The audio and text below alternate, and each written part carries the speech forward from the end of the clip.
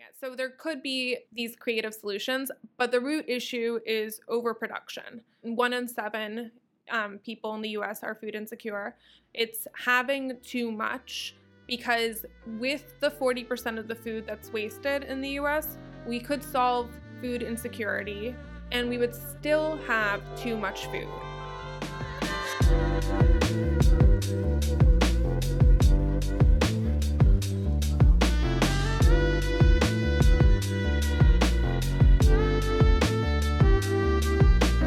Welcome to the Warrior Queen Project, and our guest today is none other than the beautiful Anna Sachs. And I say beautiful because beautiful inside out.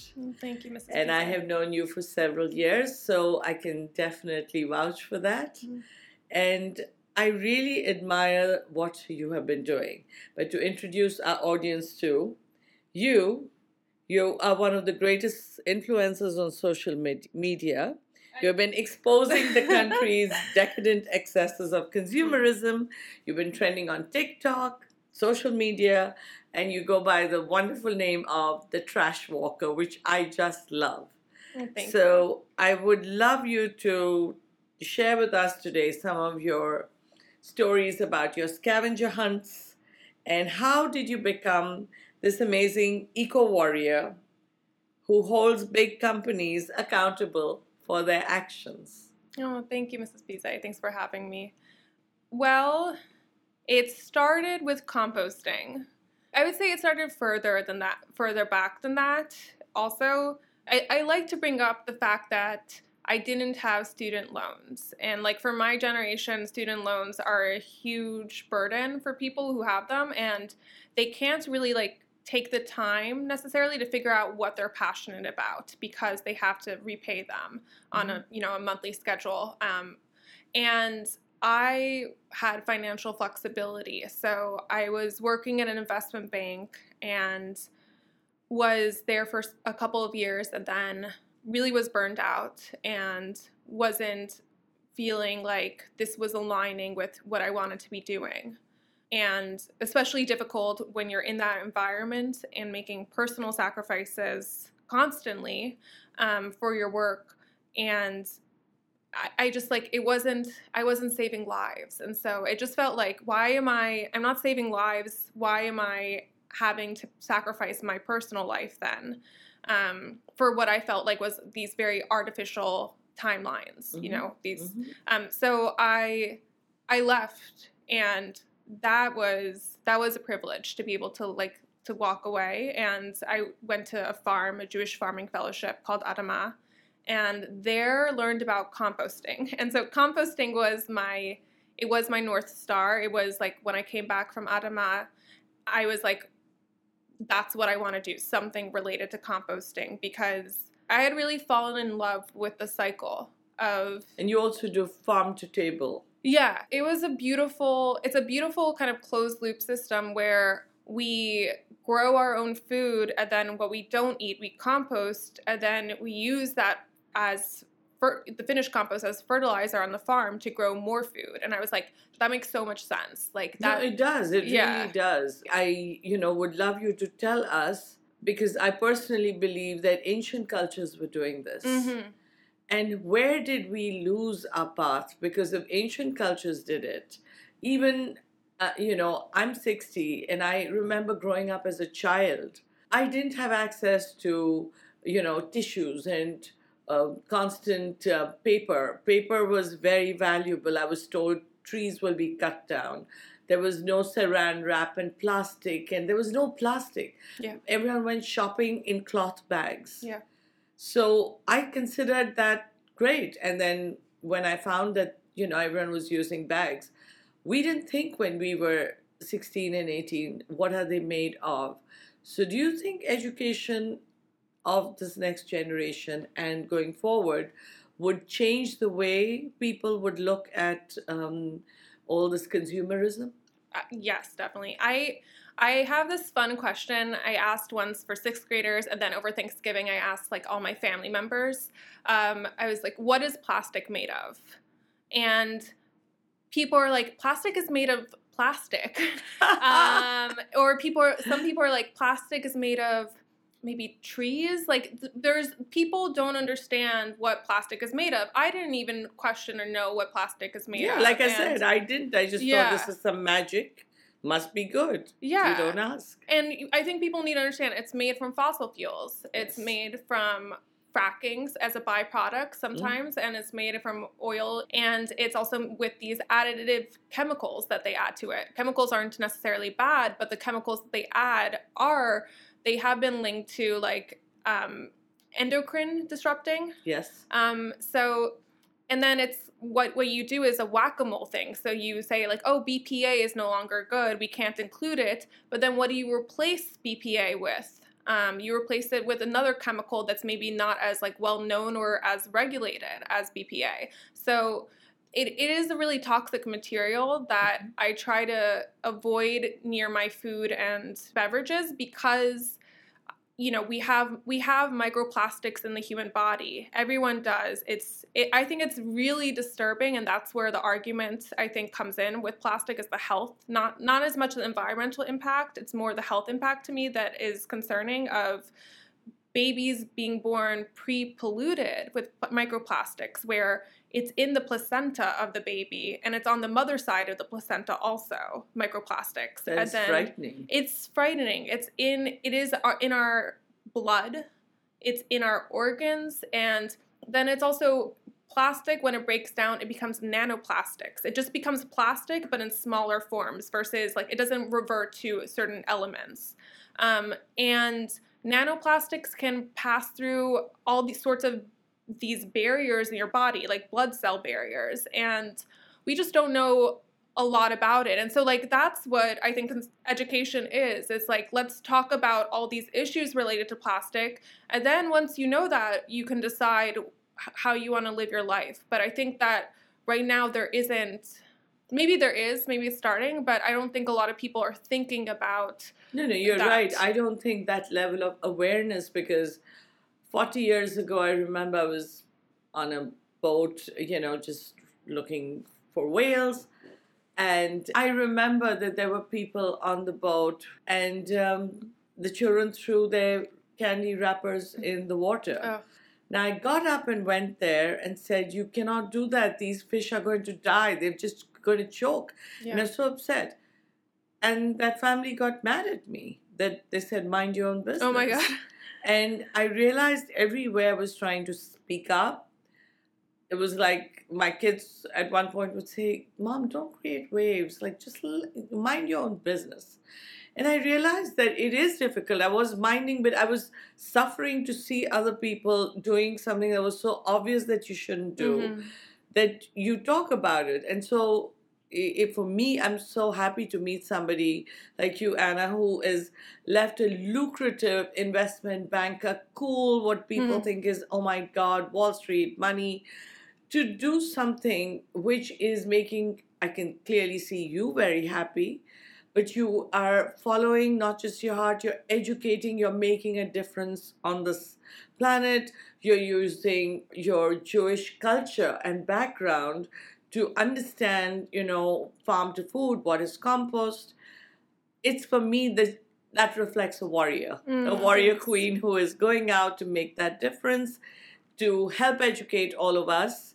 I mean, I didn't know anything about these particles, and it seemed even more scary, which is, all these things cause cancer. Today, look at the amount of people. It's like everything, it doesn't matter what you eat or drink anymore. You're surrounded by these waves and, just constant.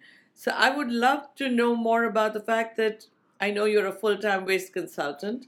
I'm no longer. I actually left my... Really? Yeah, I was working full-time and then doing like the trash walker stuff on the side, and I felt like I was doing a disservice to both my employer and to myself, because I was just like trying to do too much. Right. And so last year I left. But you did, I remember reading that, you have this campaign called Donate, Don't Dump. Yeah.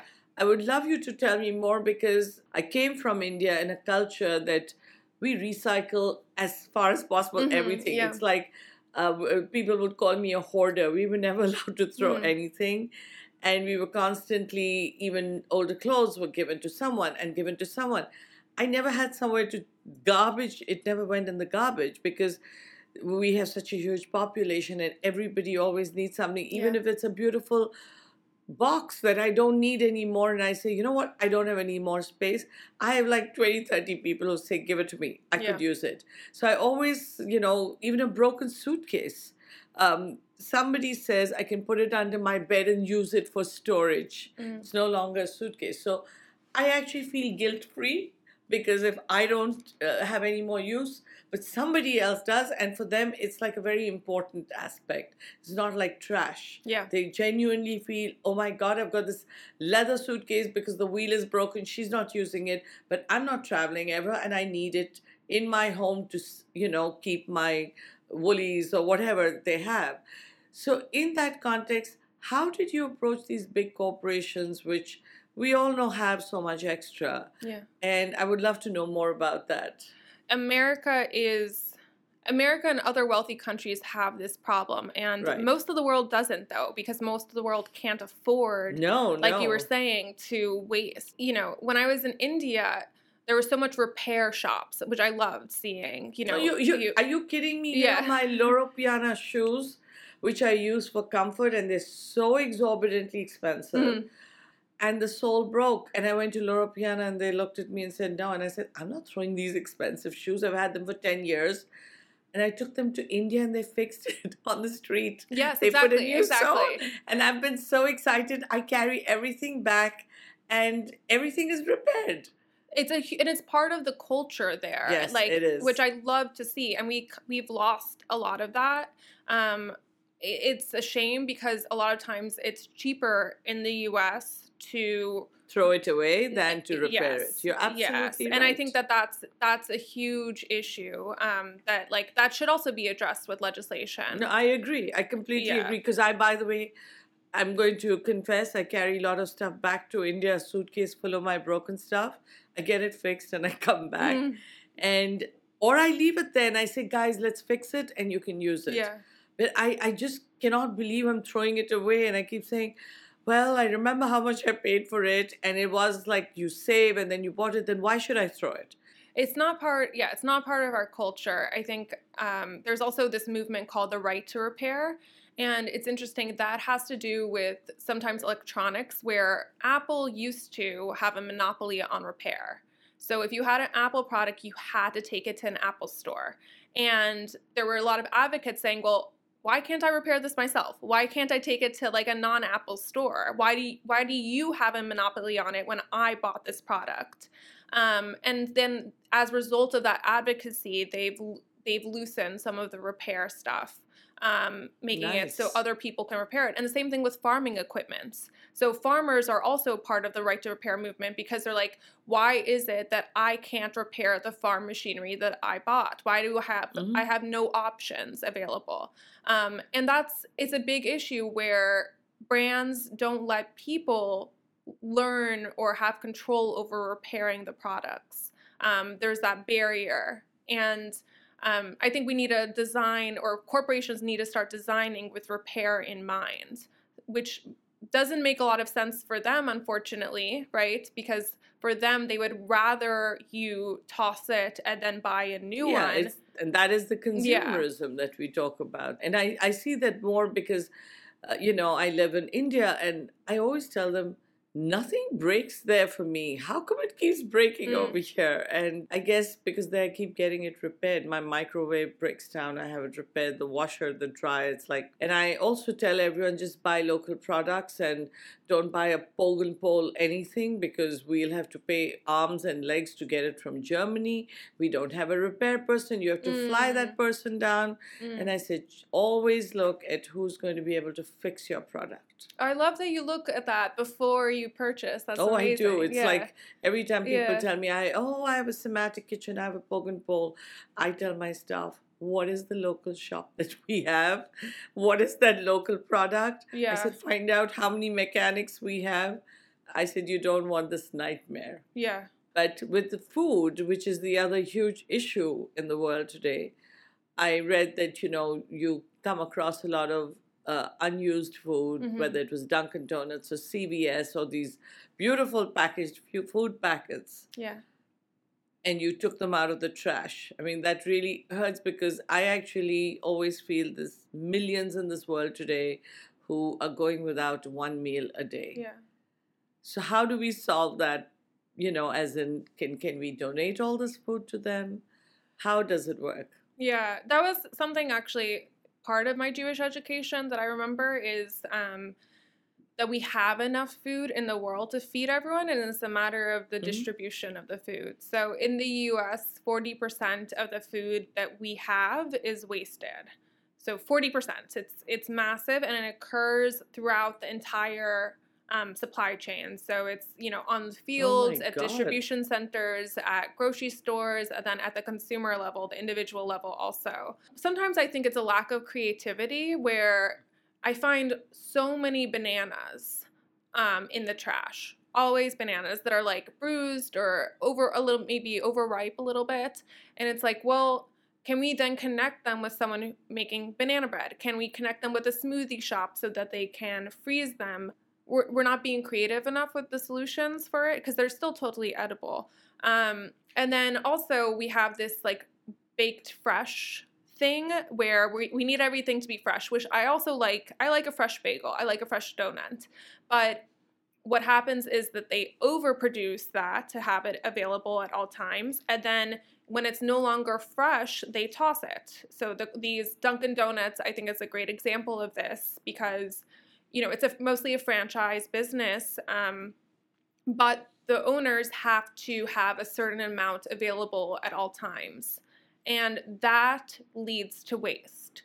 They arrive frozen. They're not like made fresh back of house. And so keep them frozen. Don't defrost them. Don't heat them up so that we can avoid that waste. But most Dunkin' Donuts stores have 2 trash bags full of donuts and bagels and pastries at the end of the night. And I once took them home and they weighed like 50 pounds. Oh, so gosh. it's massive when you're looking at the scale of something like Dunkin' Donuts. So yeah, and then also there's so much bread overproduced, and that's another thing where maybe those places that are overproducing, like create a bread pudding, have that on your menu, and use that day-old bread to make bread pudding, make a nice savory stuffing, something like that. And I just don't see them doing it. So there could be these creative solutions, but the root issue is overproduction. 1 in 7 people in the US are food insecure. It's having too much, because with the 40% of the food that's wasted in the US, we could solve food insecurity and we would still have too much food. We would have too many calories that wouldn't be healthy for all of us to consume. So the root issue is overproduction. And that's something that I think we need to be talking about. It's like, yeah, you might go to a store and have fewer variety of bagels or donuts, and that needs to be okay. I agree. Yeah.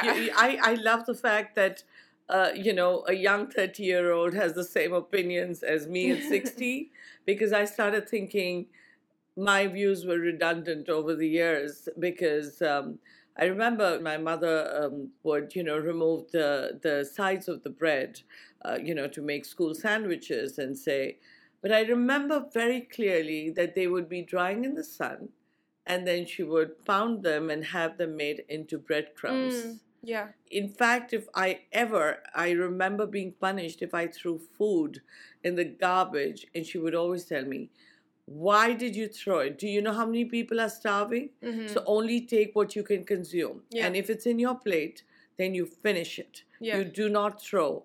So it's become almost like part of a culture saying take second helpings, third, but make sure it is small quantities, only what you need. My uncle, who grew up with his father living a very difficult life and being in Poland during the Second World War, Right. and he would never let my uncle leave food on his plate. And Right. so None of us were allowed it. Yeah, my uncle still, he can't leave any food on this plate. And I think that there is that culture, and that's applied to individuals, but it doesn't seem to be applied to corporations. We have this For individuals, it's like finish your plate, make sure there are hungry people, out there. That is kind of a trope that, I think a lot of parents use with their children. But then let's look at corporations. Let's look at what corporations are doing, and let's apply that same. And the numbers are so huge with the corporation. It's huge. It's huge. Like Dunkin' Donuts alone, I did a back of the envelope calculation, and very conservatively, it's like 500 million pounds of donuts and pastries and bagels that they waste every year. Oh my God.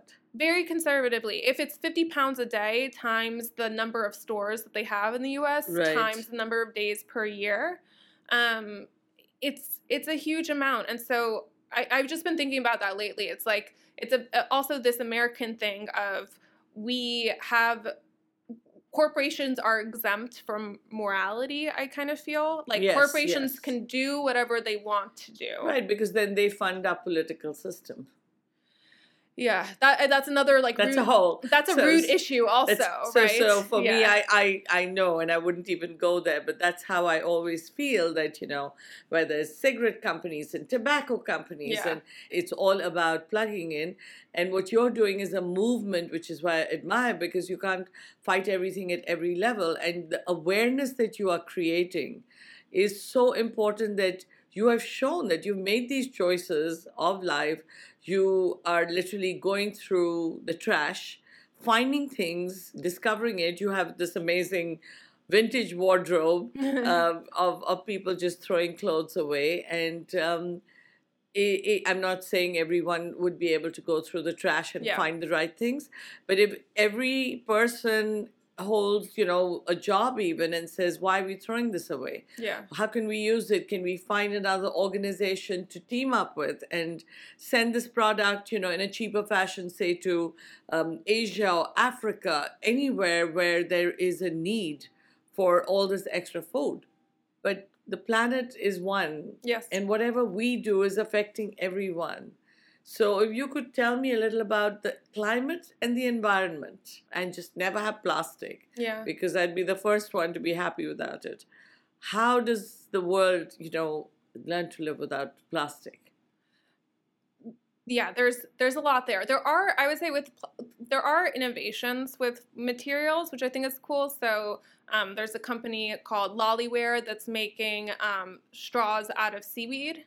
And wow. Yeah, seaweed is a great material because it's carbon sequestering, and you don't need fertilizer to grow it, and you just need to make sure you're farming it in the right way. And so that designed to disappear is their tagline, where if we are going to continue using single-use items, they should be of sustainable materials like seaweed, and they should, if they end up in the ocean, which hopefully they would not, they should be disappearing into the ocean. They shouldn't remain. So plastic as a material, just it physically doesn't make any sense to use as a single-use material. Yes. It lasts forever, and like I said, it just becomes smaller and smaller pieces of plastic when it breaks down. So it doesn't return to the environment naturally in the way that that wood would, or that seaweed would, or other types of materials. I worked at the investment bank, and we would create these different pitch decks these presentations for selling corporations. And part of it would be looking at market research for what are the trends of the industry.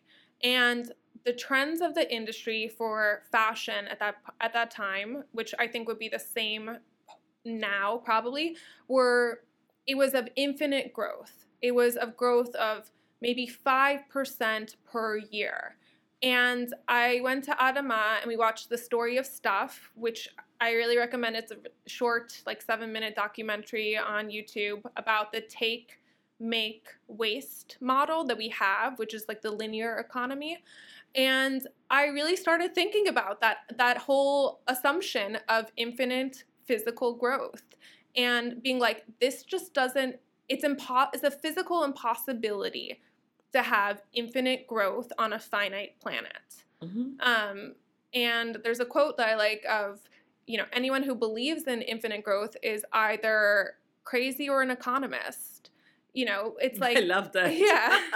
You can't have you can have infinite growth of different types, but infinite growth of physical stuff on a finite planet is just a physical impossibility. And like that really set in for me. It's like we can't continue doing what we're doing. They have these like world overshoot days where which is usually over the summer. And it's at what point have we used all the resources that the Earth can regenerate in 1 year? And so we're using it by the summer. So we're basically in debt to the Earth. We are overdrawing the Earth's resources. So well put. And it's not the same for every country. So the U.S. would have an earlier overshoot day. India would have a later overshoot day. And so we're not spending the resources, the finite resources of the Earth equally. And some countries are contributing more, like the U.S., like countries that, that extract a lot of oil, like Saudi Arabia and Russia and Canada also. Those countries that have been drawing more resources have a debt to pay for the countries that have not been. We are overspending their resources. I mean, I'm trying to think about it in financial terms, maybe, to explain it, because it is what people are talking about, and we need to be talking about, are climate reparations. Climate change is very unfair, and one of the ways it's unfair the most, I think, is that the countries that contributed the least are going to be impacted the most. The most, absolutely. And so certain island nations where it's not like they've been consuming at the rate of the U.S., it's not like they've been extracting oil from their land. They've just been living in American standards, it would be modestly.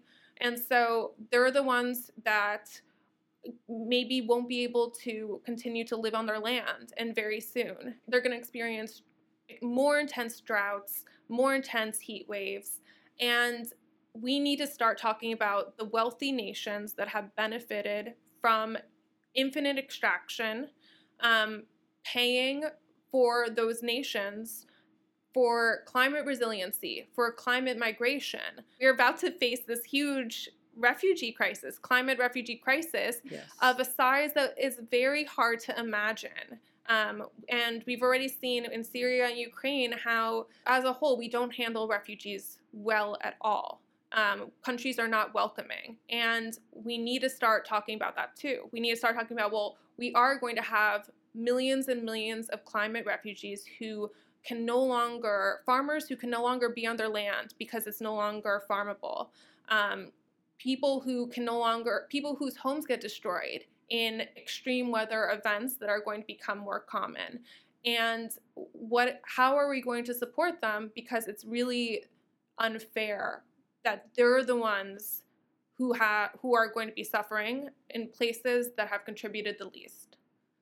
Very true. And as I say, I've lived 40 years now in the United States, grew up in India, and back and forth. But for me, it's a stark reality every time I go back to India, where I just see every single piece is reused. Mm-hmm. Not that consumerism hasn't come into its own with the wealthy and affluent in India, but even within that, I see people trying to say, well, if one car is going, why do you have to take the second car? Mm-hmm. That everyone's saying two people can share the car. You don't have to take each one if you're going in the same destination and the same direction. Yeah. But there has become that awareness of even amongst the very wealthy, and that was good to see, because they're trying to educate themselves. The middle class, the poor, I wouldn't say that, because it's always been where they use, even to wipe a kitchen counter, they use fabric. Yeah. And then they wash it. Yeah. And then they dry it and reuse it, many times. Yeah.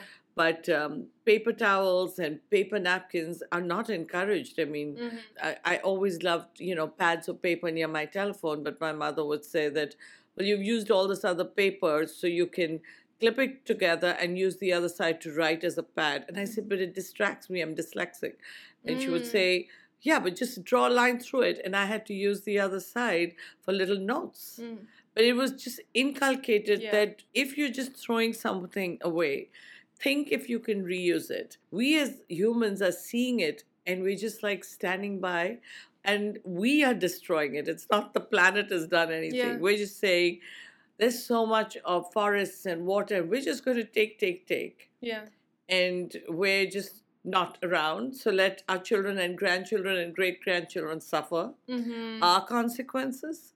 And I think that's a little selfish. Oh, it's so selfish. I think that's one of the things, right, with the financial system of we have this quarterly reporting for profits. And I just think about time a lot as a variable and how our sense of time is so out of sync with the Earth's sense of time. What is 3 months in the Earth's sense of time? You know, 3 months in the Earth's history is a small decimal that Right. I can't even, it's so insignificant and so inconsequential. And yet we're measuring success as a 3-month marker for corporations. And so I think that is one of the issues, is that we're so focused on short-term profit. And we can't be focused on short-term profit. We have to be more aligned with the earth. And the way to do that is looking at long-term. And some cultures do that. Some cultures look 7 generations into the future. Like when you make a decision, you have to consider That makes sense. 7 generations from now. What are they going to be, going through, and make decisions with that in mind. We don't make decisions with any future generations in mind, in my opinion. That's not something that when corporations are like, should we extract this oil? Should we privatize this water? Should we use the way in which we use water? I think is also super wasteful in the U.S. Yes. I don't think we consider past generations or future generations. And if we looked at past generations, we'd be like, it'd be our grandparents or great-grandparents, and they'd be like, if they were alive now, they'd be like, I can't believe how wasteful this is. In my absolutely. day, we didn't do that. And I think You that's... know, I remember my great-grandmother when I was 16, and I remember she would always say that, and she had long hair. She said, I managed to wash my hair in 1 bucket of water. She used to tell me, why do you need 3? And I used to say, I do because. And she used to say, no, you should know how to use exactly how much you need. And I remember asking about many things like, oh, but why should I only have this much? It's not like I'm poor. And she says, not about having poor or being rich. It's about what you need. And it was so inculcated that take what you need. So even now, if I go to a restaurant and everyone's ordering food, and I keep saying, but we're not going to finish that. So let's just order what we need. Yeah. And it's like become my mantra that always just order what you need. I'm not going to have more than this, so let's just have this one dish, and the rest says you can take it back. But it's almost, I feel what you're saying, and I'm saying the same, that if we are all aware, and those people work in corporations, that we all need to only do what we need and what is required to sustain, then we could give back and slow down the destruction of the planet. Yeah. And maybe even allow her to regroup and to re-energize. Yeah. And lastly, I want to ask you, because I read somewhere, you find it almost very meditative. I do, yeah. And zen-like to go on these trash walks, and I want you to share that with me. I have a lot of fun doing it. It's kind of like a de-stressing activity for me, of walking around my neighborhood. And you said it's a scavenger hunt at the beginning. That is what it feels like. And you just don't know what you'll find. And I feel like I'm in flow, where I'm doing something that I really enjoy. And maybe it's like a little challenging sometimes, or you still have to be alert to it. But I can go on trash walks for hours, and it just doesn't feel like that much time has passed. And when I started this, I would go solo, and now I've made some trash friends, like people who I really met through trash, and we go together, and it's fun. It's a fun communal bonding activity, and I think it's good for more people to see what's out there. To like, I think it is very visual. You have to see Oh, entire. I've seen your photographs. Yeah, They're great. Yeah, it's very, so to experience it, I think can change the way you then look at purchasing, at the way that you look at the systems that we're in. Yeah, it's meditative for me. It's like it's a de-stressing activity. So it's, I think, for people who thrift or who antique or who go to, like, flea markets, they probably experience something similar, and it's like, that's what I'm doing, but in the trash. So, well, that's really well put, but also you are doing it because you're holding every single company and every single individual accountable. And it starts with that. It starts with accountability, educating ourselves. I've learned a lot today from what you've been saying. Oh, I'm glad. And it's also heartening to know that you and your friends are making this difference. So I so look forward to seeing you grow and make more of this project, and make Manhattan, for one, definitely more trash free, because I know that you're doing the work with the city council as well. And so, my very best. Congratulations on being this amazing warrior queen, like all the warriors that we look forward to having our women going out and making that difference. Thank you, Mrs. Thank you. And any last note to our audience from you? All of this is overwhelming, I think, and it's overwhelming for me. And I think do what you can with what you've got. Everyone can do whatever they can with whatever circumstances that they're in. And so it's not to say there's a huge need for systemic change. Individuals can contribute in both, like, what they do in their personal lives and what they do in terms of voting, and voting for people who care about climate change and have plans to mitigate climate change. And it could be people talking to their city council. It could be trying to implement a municipal composting system where they live. It could be trying to understand more about recycling and set up maybe local recycling systems. We need more domestic recycling in the U.S. So I just think that there's a lot of room for people to get involved in whatever way that resonates with them. So both on an individual level, I personally, I don't use single-use plastic water bottles or single-use water bottles, except in places where the water is not safe to drink. Because I feel like, okay, if you don't have a place that, I don't want to jeopardize my health. Absolutely. And if there isn't water infrastructure, then you need plastic water bottles or single-use water bottles. But that's really where it should be reserved for. So it could be small choices like that. And it could also be the larger things of trying to make systemic change. It could be talking to your local CVS and asking the manager, hey, I know of a charity that would like to accept these items. Can we set up a donation partnership? They probably will say no, but I think you could say that's a starting point, and adding the pressure to the corporations by speaking with managers and asking for them to do better. Thank you so much, Anna. So we were joined today by Anna Sachs, and we look forward to the Trash Walker scavenger hunts and following you on TikTok and social media and seeing how we could help you in making that difference. Thank you, Mrs. Thesai, for having me. Take care.